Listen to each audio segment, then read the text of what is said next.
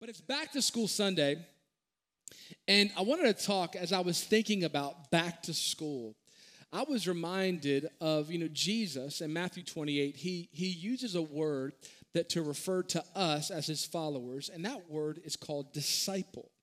And the word disciple in its original language really means a student or an apprentice or someone who's learning, that we are called to be students of Jesus. And I want to talk today about what it means to be a disciple and how it applies to our lives. But let's pray. Father, we thank you for your word. It's truly a light to our path, a lamp to our feet. And God, I pray as we open up your word today, God, that we know you're speaking, God. So we pray that you would just speak to each of us. God, and we open our hearts and minds to receive for what you have, and it's in the name of Jesus. And everybody says, amen. Matthew 28. I only have a few scriptures to start off with here. Many of you know this. It's called the Great Commission. Verse 18, Jesus came to them, his disciples, and said, all authority in heaven and on earth has been given to me. Therefore, go and make disciples of all nations, baptizing them in the name of the Father and of the Son and of the Holy Spirit, teaching them to obey everything I have commanded you. And surely I am with you always to the very end of the age. Of course, he was physically going to ascend to the right hand of the Father. So being with you always, he was referring to the Holy Spirit that was coming for every believer that would be with us to the end of the age. I want to share with you 3 points, 3 applications. Really, what does it mean to be a disciple of Jesus, to follow Jesus? So if you're taking notes, here's point 1. To be a disciple of Jesus, we first put God first. We put God first. John 3:30, John, one of the disciples, says this, that he, referring to God, must become greater and I must become less. One of the translations says that he must increase and I must decrease. Jesus said it this way, to seek first the kingdom of God and his righteousness. And all the other things that you desire in life will be added unto you. This idea of God being first, of God being greater in our life. This week I was reminded of my daughter Hannah when she was younger, about 2 years old. She used to have this stuffed mini doll that she loved. It was kind of like this size and it had a pink outfit and pink bow. She loved this mini. She would sleep with this mini, kind of was real cute, kind of in bed with her. She'd bring it with her on long trips. She had this mini with her. In fact, at one point, we actually lost the mini, a little crisis in the Burroughs household. Come on, parents, you know that feeling? So we bought 2 minis. Come on, somebody. It's a little parenting pro tip. If your kid likes something a lot, just buy multiples. But she only had the mini with her when she was in bed at night or when she was on a long trip, really to comfort her. So she didn't have mini with her all the time. And I was thinking about that because if we're not careful at times, in the same way that Hannah had this stuffed mini, I have myself here this morning, a little plush Jesus this morning. You didn't know they sold plush Jesus. Well, I didn't either until this week when I was looking for an illustration. Here's what I mean. I don't think it's biblically accurate either. I kind of did some inspection. I don't think he looks this way, but anyways, here's what I mean. Hannah only wanted Minnie at certain times when she needed to be comforted. And if we're not careful, we can treat God the same way. Like when the breakup happens, we turn to God. But yet we don't put God first when the relationship starts. Or when money's tight, God, I need you. But we don't put God first in our finances when money's good. That when life is hard, we're like, God, bail me out. But when life is good, we put God to the side. Hey, listen. God will comfort you when you are going through a hard time. God may even bail you out when you need it. But if your relationship with God is you only turn to him when life is hard, you are missing out on the best that God has for you. Listen, Jesus isn't an insurance plan. I mean, if that's what you want, that's what you might get. But listen, he said, I came to give you life and life to the full, a life full of peace, a life full of purpose, a life full of joy. And if you want that in your life, he must be first. That means he's Lord. That means, God, you are Lord of my life. You sit on the throne of my life. I have given up the driver's seat of my life, and I have put it in the hands of Jesus. God, your way is better than my way. In Luke 15:7, Jesus says, if you want to be my disciple, take up your cross and follow me. Luke 14:27.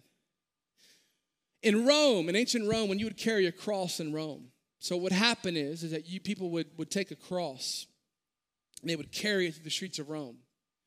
And what you were declaring when you carried a cross through the streets of Rome, you were declaring publicly, Rome's way is the better way and my way is the wrong way. Here's what Jesus says. Hey, listen, when you take up your cross and follow me, it's actually not saying that there's a harder life in store for you. It's actually saying that God's way is a better way. That God's way is the way to peace. That God's way is the way to joy. So I willingly take up my cross. I lay down my life, not because my life is better. No, God's, your way is better. That's what it means to be a disciple. Say, God, I'm going to follow you. God, I'm going to trust you. In fact, John 15:5, Jesus said this, I am the vine, and you are the branches. If you remain in me and I in you, you will bear much fruit. And apart from me, you can do nothing. You know, if you have a branch on a vine and you break it off, what happens to that branch over the course of time? It dies, withers up and dries up, and there's no source of life. That Jesus is our source of life. I was reminded several years ago, we had family over our house. And we were had them over our house. It was evening, turning on some lights. And I had this lamp in our living room that would not turn on. So I thought the bulb must be dead. So I go to our garage, I grab a bulb. Come on, good husband. Change the light bulb out. That's about the extent of my handy experience right there, right? I'm like, I can't fix anything. I'll change a light bulb out, though. I changed it out. Still would not work.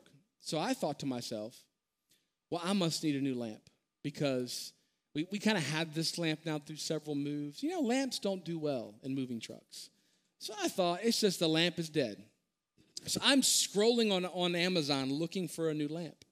Christina, in her profound wisdom, looked upon the ground, noticed the cord was not plugged into the wall.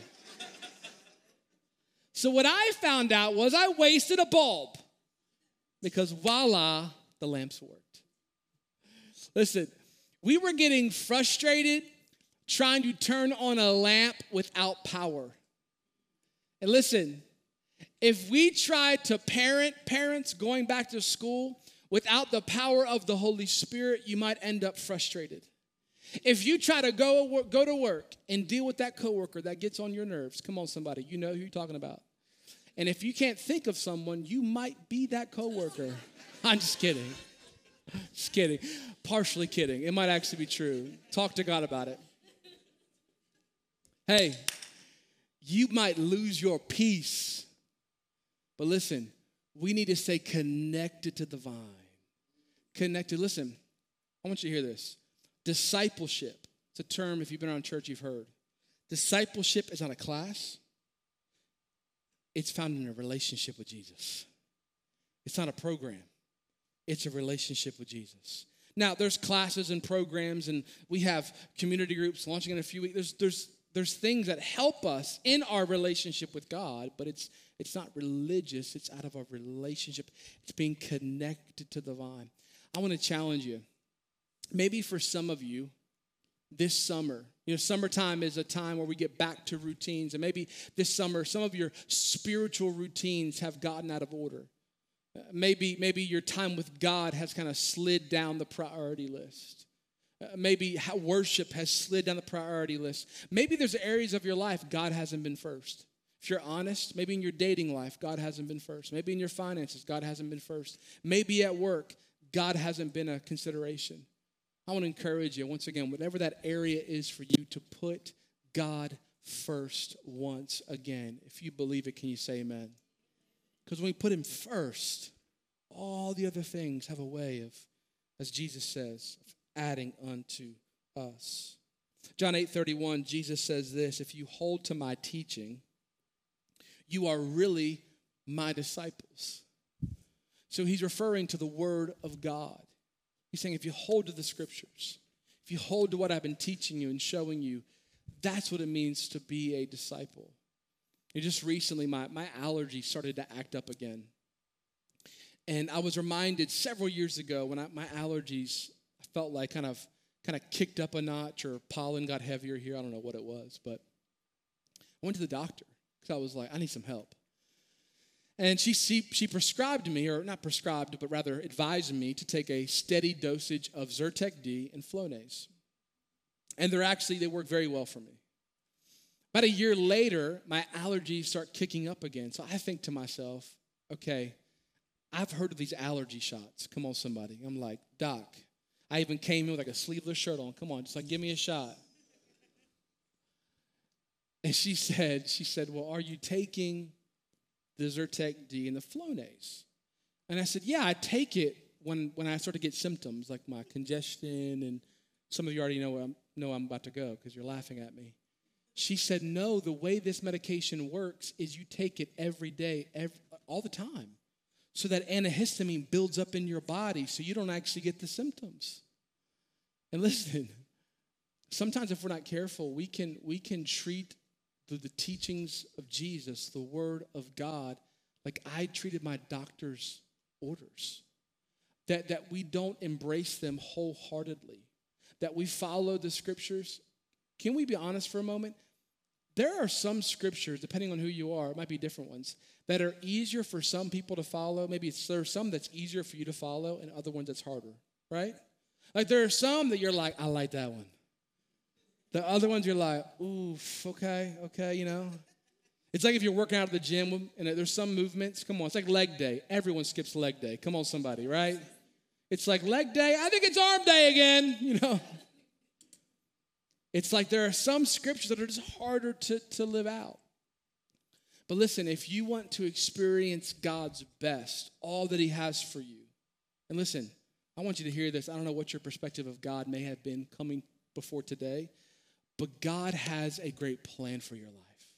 God has purpose for your life. In fact, Jesus said this, that when you hear the word, like today you're hearing the word of God, and you put the word of God into practice, even the ones that are harder to put into practice, he says, blessed you will be. That word blessed is the word makarios, which means happy. Do you know one thing that we are sold every day is happiness? You ever notice this when you scroll social media, like you're scrolling Instagram, and you see an advertisement, and all you see is happy people, and you're like, oh, I want that. And then you realize it's some like random medication for some random disorder. You're like, oh, what do they sell? They sell happiness, right? A car commercial, they're happy. A beer commercial, they're happy. Like, it's why? Because we all want joy, right? And what does Jesus say? The one who saved our soul, he says, when you put my word into practice, that's when you experience true joy in your life. So we're called to put God first. Again, I want to challenge you. Maybe what area of God's word, maybe have you not been embracing and living out? Listen, we'll never achieve perfection. That's not God's heart. He's not demanding. He's not harsh. He's loving. He's gracious. But he also wants us to experience the very best that he has for us. So you have to put God first. Here's point number 2. We also have to live differently. We're called to live different as his disciple. Matthew 5:13, Jesus tells his disciples, tells us today, you are the salt of the earth. But if salt loses its saltiness, how can it be made salty again? It's no longer good for anything except to be thrown out and trampled underfoot. Salt makes things stand out.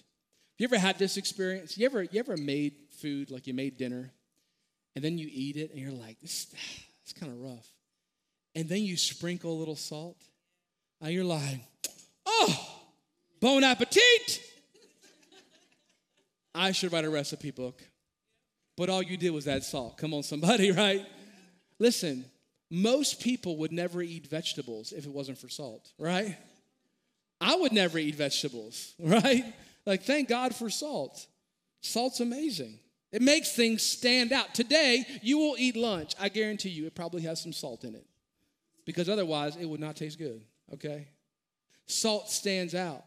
Salt also makes things better. Jesus said, as you're my follower, you're my disciple, you are called to stand out. You are called to make the world around you better. I have a firm conviction that if we truly embrace the ways of Jesus, if we truly live out the word of God, that the presence of more Christians in a community should make that community better for everybody. Can I get an amen? Like, the more Christians in a workplace should make that workplace better for everybody. Why? Because the ways of Jesus, we're called to be kind and generous and forgiving and gracious and mercy. Who doesn't want more mercy and generosity and grace and forgiveness in a culture that can be harsh and greedy and unforgiving? Oh, I tell you, listen, if we embrace the ways of Jesus. You know, a lot of times people who have a problem with Christianity, they don't have a problem with Christ. They have a problem with people who've misrepresented him. Because if you really see who Jesus is, listen, I'm not perfect. None of us are. But as we embrace more of who he is, Jesus says you'll stand out. And listen, we're not called to stand out like the world tells us to. Doesn't mean that we're called to stand out by the way that we look or the houses we own or the jobs we get. No. Do you know what standing out for Christ can look like? It can look like having peace in the midst of the hardest season of your life. And people are like, what? How do you have peace? It's you having joy even when you're overlooked once again for a promotion. They're like, why are you so happy? Are you doing drugs? No, I got the joy of the Lord. That even when I'm overlooked, there's a joy. You know, with back to school, we've been having conversations with my kids. We went back to school shopping, and I was reminded how so much of what kids often desire back to school is like, they want to fit in with their friends, right? Like certain clothes, certain shoes.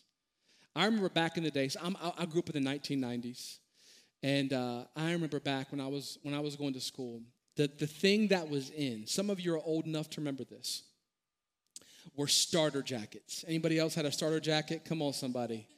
I love the Chicago Bulls starter jacket. I have a picture of one. Come on. There you go, baby. There it is. That thing is hot. I'd rock that today. And come on, like, that was it. Anybody else, that was your school? Like, you had to have a starter jacket. So people had different starter jackets. And, you know, like, they were so in. It's like first day of school. It's 95 degrees out, but you're still wearing it. Come on. You're like sweating. You're like, what's up? What's up? Had little pockets right here. So you're like, yeah, what's up? What's up? Sweat pouring down your face. You're like, yeah, I got one too. Right? But there's this, like, I see it in my kids already, right? There's a peer pressure. There's pressure to fit in, right? And there's a desire to want to be accepted. It comes from a place, I think, oftentimes in our hearts that are pure. We want to be accepted by people. You know, everyone wants that. And pressure and a pressure to fit in or conform also exists in adulthood. Have you realized that? It's like you can have certain expectations in your workplace. Like maybe for you, there's a certain pressure to stay past a certain time or to work a certain amount of hours, or maybe you feel like there's pressure that at your age you should have a certain degree or success in your job, be at a certain place, or maybe in your family. You're going to feel this as the holidays come up and you go back. There's a pressure to be married at a certain age. Or people are saying, when are you having kids? Come on, somebody. There's pressure. And pressure, it exists. But pressure becomes painful when we feel pressure to compromise our convictions of our faith. Because the way of Jesus is the way that leads to life. So when we feel that pressure, and listen, I say this to my kids often, because we'll have conversations about different kind of, cultural norms. And I'll tell them this. I'm going to speak this over you today. As I tell them, and I'm going to tell you today, that you were not created to fit in. You were created to stand out. You were created to stand out by how kind you are in a culture that there can be a little bit of harshness. That you're forgiving in a culture that promotes canceling. That you're generous in a culture that's consumed with consumption.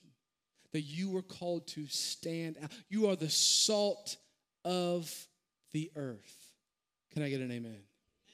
You're called to live differently. We're called to live differently. We're called to stand out. In fact, we see this throughout the scriptures. Shadrach, Meshach, and Abednego in the Old Testament, they stood out for being faith-filled in a culture that was faithless. Esther stood out. She was courageous in a culture where there was cowardice. We see that Ruth stood out by being selfless in a culture that was selfish. David stood out in a culture like King Saul, where kings were prideful. David was humble, called to stand out. Paul said in 1 Thessalonians 4, verse 11, make it your ambition to lead a quiet life. You should mind your own business and work with your hands, just as we told you, so that your daily life may win the respect of outsiders, and so that you will not be dependent on anybody. So Paul says this to the church of Thessalonica because there were Christians. Thessalonica was a very political culture. And there were Christians who were getting political, and they were being more faithful to their political party than they were to their faith, to Jesus. So he says, live a quiet life. Don't get caught up in the politics of the day at the expense of your faith. And how many of you know that still applies today? Can I get an amen? We're called to be more faithful to Jesus than we are the elephant or the donkey. Or name your party. Have your perspective, but not at the expense of your faith. That's what Paul was saying. Be different. Be different. And at some point in our life, too, regardless of your political persuasion, how many of you know that your faith will put you at odds with your party? Because no party has the corner on Jesus. That at some time we'll have to be kind of faced with whom will we be more loyal to? And Paul's saying, I want you to stand out. I want you to stand out. And then there were some people who were taking advantage of others. That's why Paul says, I love this. He says, mind your own business. Come on, just tell us, Paul. Mind your business and work with your hands. Here's why. Because some people weren't working, and they could work, and they chose not to work. He says, get to work so you won't be dependent on anybody. How many of you know hard work is biblical? Can I get an amen? He's saying, work hard, take care of yourself, and don't get caught up in the cultural divisions of the day. Be light, be salt, shine the light of Christ. A few months ago, I was at a local Mexican restaurant with some friends of mine here at the church, and I was looking at the menu, and I was kind of feeling the chicken enchiladas that day. I often feel like chicken enchiladas. I mean, they're really good. You can't go wrong. But then all of a sudden, the waiter walks by with fajitas. And you know it's like crackling. They do that on purpose. Right? I'm like, do you have to have it be cooking in front of my nose? You smell the steak. You can sense the warmth of the warm tortilla. And you're like, done. I'm getting fajitas. That the fragrance was pleasing. It caused me to want what that waiter was carrying. You ever been there? You're at a restaurant, you smell something, you're like, I want that. Hey, listen, here's what Paul says. There's a follower of Christ that our life should have an aroma that's pleasing to people. It's gracious, it's kind, it's forgiving, it's integrous. Hey, can I speak plainly this morning? You want to stand out in 2023? Have integrity. Do what you say you're going to do. Be who you say you're called to be. And have integrity. Be honest. Have an ethic about you. Have a standard, which our standard is not one we make up. It's found in the Word of God. Can I get an amen? That way we live with an integrity, with an ethic. We live generously. We live kind. We live gracious. I say it this way. We're called to live in a way that makes people curious about Jesus. Part of my own journey. So many of you know my story. I was far from God in my mid-20s. And part of the reason I came back to faith in Jesus was I met someone. And I'll never forget when I met them, they had this joy that was like nothing fazed it. And they were kind to everybody they met, like the coworker, like even the annoying one. I was like, I'd tell them off. They were kind. They were kind to the cashier at the grocery store, kind to people at their church, kind to their neighbor, even the one who parked in their spot. Kind to everybody. I was like, there's something about this person that's different. As I got to know them, I realized, and it was their faith in Jesus. And it drew me back to faith because their life had a pleasing aroma to it. Like I was far from God. I didn't yet align with their beliefs. But there was something about their life that appealed. It appealed to me. And the ways of Jesus appeal to our culture. I want to challenge us to live in a way that makes people curious about our God. And here's the last and final point. So we got to put God first. We live differently. And then lastly, we have to share our hope. Share our hope. Jesus was a different kind of rabbi. He was a rabbi in that day. And typically, a rabbi would be chosen by his students. But yet Jesus chose his disciples. And can I encourage someone today that before you ever chose God, God chose you? The Bible says it this way: when you were still a sinner, meaning when you were far from God, away from God, that God sent his son Jesus Christ to die on a cross for you, to forgive your sins, past, present, and future. Meaning before you wanted anything to do with God, he died for you. That's the good news of the gospel. Can I get an amen? And so Jesus, he chooses us. He's not waiting back to he's already made the first move. He died on a cross for us. But now we just simply respond to him. And then this is also unique. Jesus, it was not typical for a rabbi to tell his disciples to go and make disciples. But Jesus tells his disciples, hey, you know how we've just been hanging out for a little while? And some of you thought I would have kicked you out by now, Peter? Come on, somebody. Hey, how I made you my disciple. I want you now to go and make disciples. It's also intriguing. He says to go to the ends of the earth. The average Jewish man at this point in history would have traveled no more than 30 miles from their house. So they would have only seen people who looked like them, thought like them, and had the same background. So it would have been mind-blowing. And they didn't have the internet then. So they couldn't just go online and see across the world.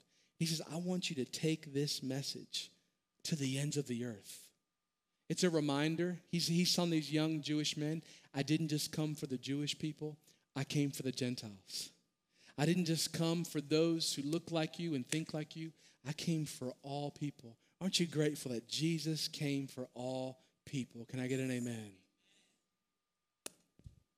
He sends out to go make disciples. Matthew 4, he gives this instruction to his disciples. So to give you context, if you like this aspect about the Bible. So Matthew 28 was kind of his final parting instruction to his disciples.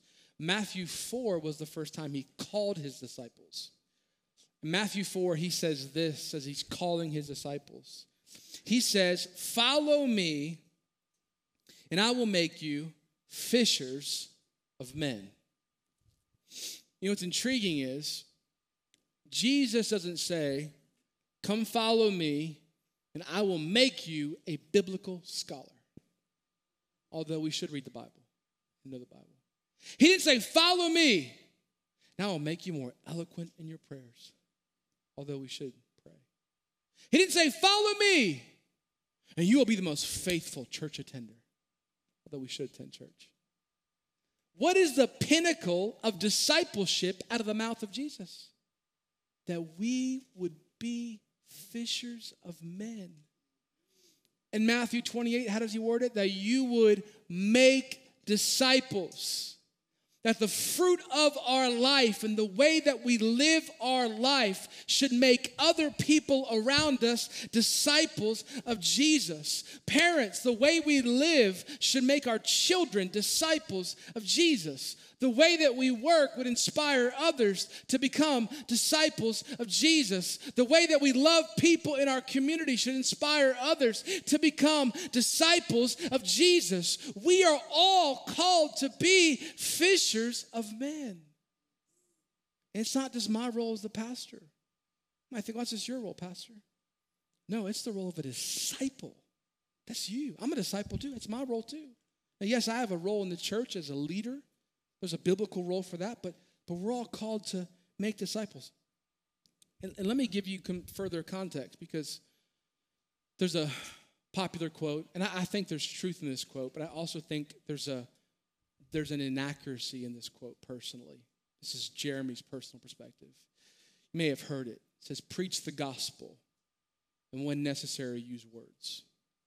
I think the truth of that statement is your life should reflect the gospel. Can I get an amen? Like, you should embody the gospel. Your life, like, don't be mean at work and then say, "Hey, come sit with me at church." Be nice first. Like, don't yell at your neighbor for parking in your spot and say, "You should come with me this Sunday." No, that's not how we do things. No, but listen, life should embody the gospel. Listen, if you're a follower of Christ, you know about Jesus because someone told you. Paul said this in Romans 10. "How will people know if no one tells them?" So this whole idea of I'll just live it out, but I'll never say it. It's not being a disciple. We're called to share our faith. That the reason I'm so forgiving is not because I'm a great person, because I've been forgiven of much. I've been forgiven of so much, I can't hold a grudge. The reason I'm kind is because I'm not a good person. It's because it's God's kindness that's led me to repentance. It's the grace of God that I'm gracious. Are you hearing me, church?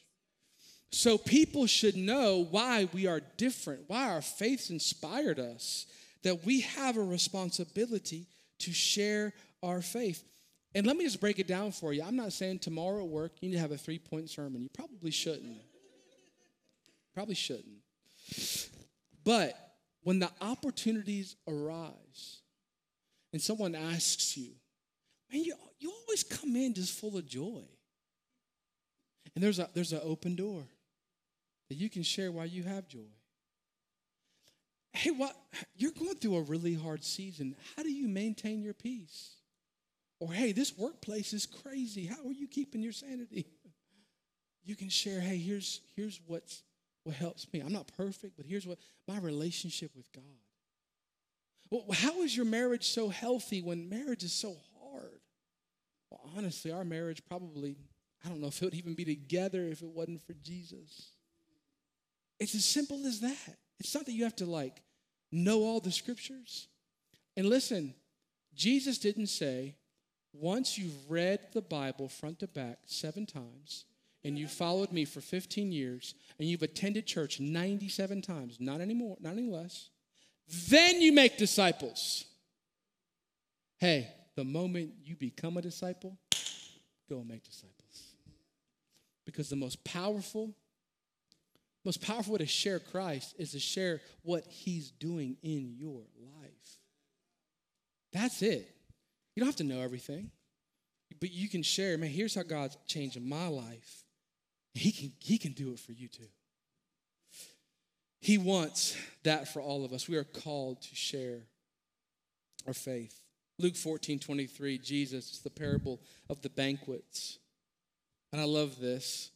He tells his disciples in this parable, he's kind of sharing the story.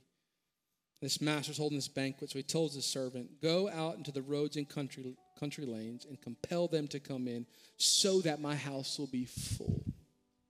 Jesus uses this parable to say, I want heaven to be full. Have you ever wondered, if you're a follower of Jesus, like, you ever wondered, like, why hasn't Jesus come back? There's a scripture in Peter. I don't know if I shared that with the team, but I forget the exact one. I think it's 1 Peter 4:9 or 3:9. But he essentially says this, that the reason, Peter says, because they're asking Peter, why hasn't Jesus come back? Back then they were asking that. He says, because he's patient and he's waiting on more people to come to faith. If you ever wonder why hasn't Jesus returned, it's because he's waiting for more people who feel hopeless to find hope. He's waiting for more people who don't know God to know him. He's waiting for more individuals struggling with addiction to find freedom in Christ. He's waiting for more families who are broken to find restoration. He's waiting for more people riddled with crippling anxiety to find a peace beyond all comprehension found in Jesus. He's waiting for more people to come to faith in him because he wants heaven to be full. That's why. In fact, we as a church are committed to that. We started this church. We didn't just start it for church people. People who already know Christ. Although people were a part of it since who already knew Christ. We started it for those who do not yet know Christ. And we have existed that way as a church to be a place for people to come who are far from God, who don't know Jesus. That's why we exist in large part. And we've been making decisions as a church in that way for that reason. And you know, for the past year, our leadership team of the church have been having conversations. They've kind of ramped up in the past 3 months about when we would add an additional service. First service was actually more packed than this in this room. If you serve in kids ministry, you know this. We've had several Sundays. Our kids ministry has been very, very, very full. As a reminder, every Sunday is Hug a Kids Team Member Sunday. Come on, somebody. We'll change that. Buy a kids team member lunch Sunday. Come on, somebody. Bless the kids team. But we know that, man, we need to be able to make room for people. So our leadership team, about a month ago now, made the prayerful decision that starting on Better Together Sunday, which is September 17th, we as a church are moving from 2 services to 3 services. So our service times are going to be 8:30. And listen, if you love Jesus, that's your service. Like if you follow Jesus, you have to go to that one. I'm just kidding. Just kidding. But if you're already up, that's a great one. Here's why we say that, because the 10 o'clock and the 11:30 are kind of prime time services. So that early one, if you are up, we'd love for you to be a part of that one because we know more than likely that one will be the smaller of the 3 services. But we are adding 3 services. You know, I this summer I took my son Judah to Virginia Beach. I took our family to Virginia Beach we were there for a day, and I was teaching him how to ride a wave. You know, it's what you do as a parent, right? You teach them the things of life. Here's how you body surf, right?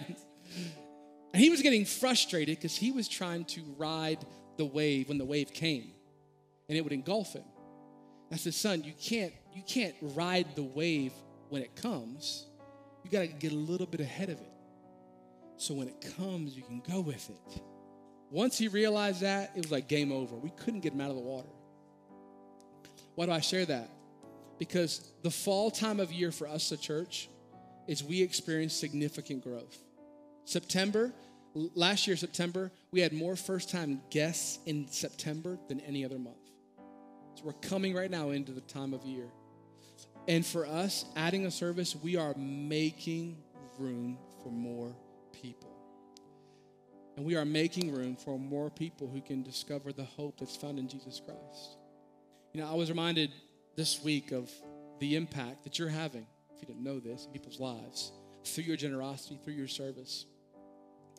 There was a gentleman who attended our church a couple years ago.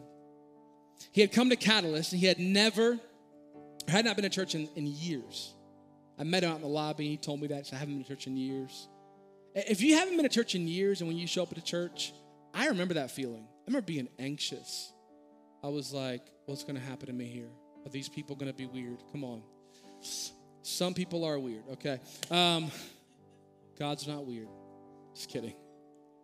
But he said he was real nervous. So he came into service. Later that service, I remember seeing his hand go up to give his life to Jesus. And I remember we would text, and he started reading his Bible. And then he started growing in his faith. He experienced sobriety for the first time. And now he has a child. And he moved from the area. They still watch online. So if you're watching, I love you. And he's raising his child in the ways of Jesus. So I want you to hear this. His life has changed. His family's changed because of a church that made room for people just like him. So here's what I want to ask you to do as we close. I want to ask you if this is your church home. If you're new, you can just hear about what we're going to do as a church. I want us to do 3 things. This is your church home. Number 1 is I want you to pray. For us here at Catalyst, prayer is not a cliche statement. We believe that prayer is the greater work. Can I get an amen? It is the most important thing we do above all else. So I want you to pray for our church. I want you to pray for the people. There's a lot of people in this community who do not yet have the hope that we have in Jesus. Pray for them. Pray for them. Number 2, I'm going to ask you if this is your home church to serve on our dream team. Here's why. Because there's more opportunity than ever before for you to make a difference. And there's many ways for you to be involved in serving on our team. That this Grow Together card, you can pull it out. Even if you are not even going to fill this out, just make your pastor feel good right now. Pull it out. Some of you are like, nope, I'm not going to do that. That's okay. I love you. Here's what I'm going to ask you to do, though, in all sincerity. This is your home church. Whether it's you can serve once a month, every other week. That's what most of our dream teams serve, like every other week. I would love for you to be a part of our team because, listen, going to 3 services, we're going to need more greeters. Come on, greeters, where you at? We have 1. See, we need more. Come on, happy people. We need you. If you love people, you're the kind of person you love to meet somebody, we need you to be a greeter. If you love to invest in the next generation, we need you to teach kids the Bible or even just be in there with the teacher to assist. If you are like technology or interested in our production team, come on, production team. They'll teach you, they'll equip you. Our setup team, who will get here early. Come on, setup team. There's many ways for you to serve. You'll see on this card many ways. Listen, our prayer team, we have a team that prays during service for you. I thank God for it. Listen, there's a place for you. And you can scan this QR code, see the full list and description of teams. And then take this card you fill out, do 2 things. You can either drop it in the drop box here in the auditorium in the lobby, or take it out to our guest services table. We have a T-shirt, and the T-shirt says Better Together. Come on, somebody, because we're better together. That you'll get, we'll have team members there. If you have any questions, we'll have some team members there to answer any questions you might have about serving. So I want you to pray. I want you to serve. Here's the last one. I know I'm asking a lot of you. But I believe the mission of Jesus is worth it. Is that okay? Here's the last one. I want you to invite. Here's why. That story I just shared, about, do you know how he came to church? Someone invited him.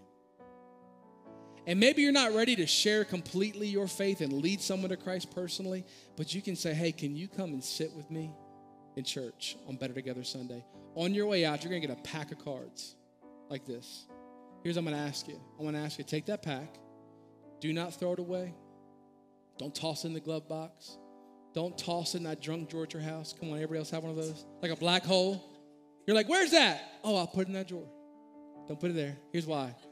I want you to pray about, you got 3 weeks until Better Together Sunday. Pray about who to invite. Pray for their heart. And then invite them to come sit with you in service. And we're believing to see many people come to faith, just like that gentleman I mentioned to you on Better Together Sunday. Amen? Here's my final scripture, then we'll pray. Here's why this is important. Because the Bible says in Luke 15:7, there is more joy in heaven over one lost sinner who repents and returns to God than over 99 others who are righteous and haven't strayed away. Do you want to know what causes heaven to party? When people who don't have hope find hope. When people who didn't know they could live free find freedom. When people don't know that there's more in life in Jesus, find life in Jesus. That's what causes heaven to party. We exist as a church to cause heaven to throw parties. And if you're a disciple, your life is to be a life that causes heaven to throw parties. Amen? Bow your head with me, church.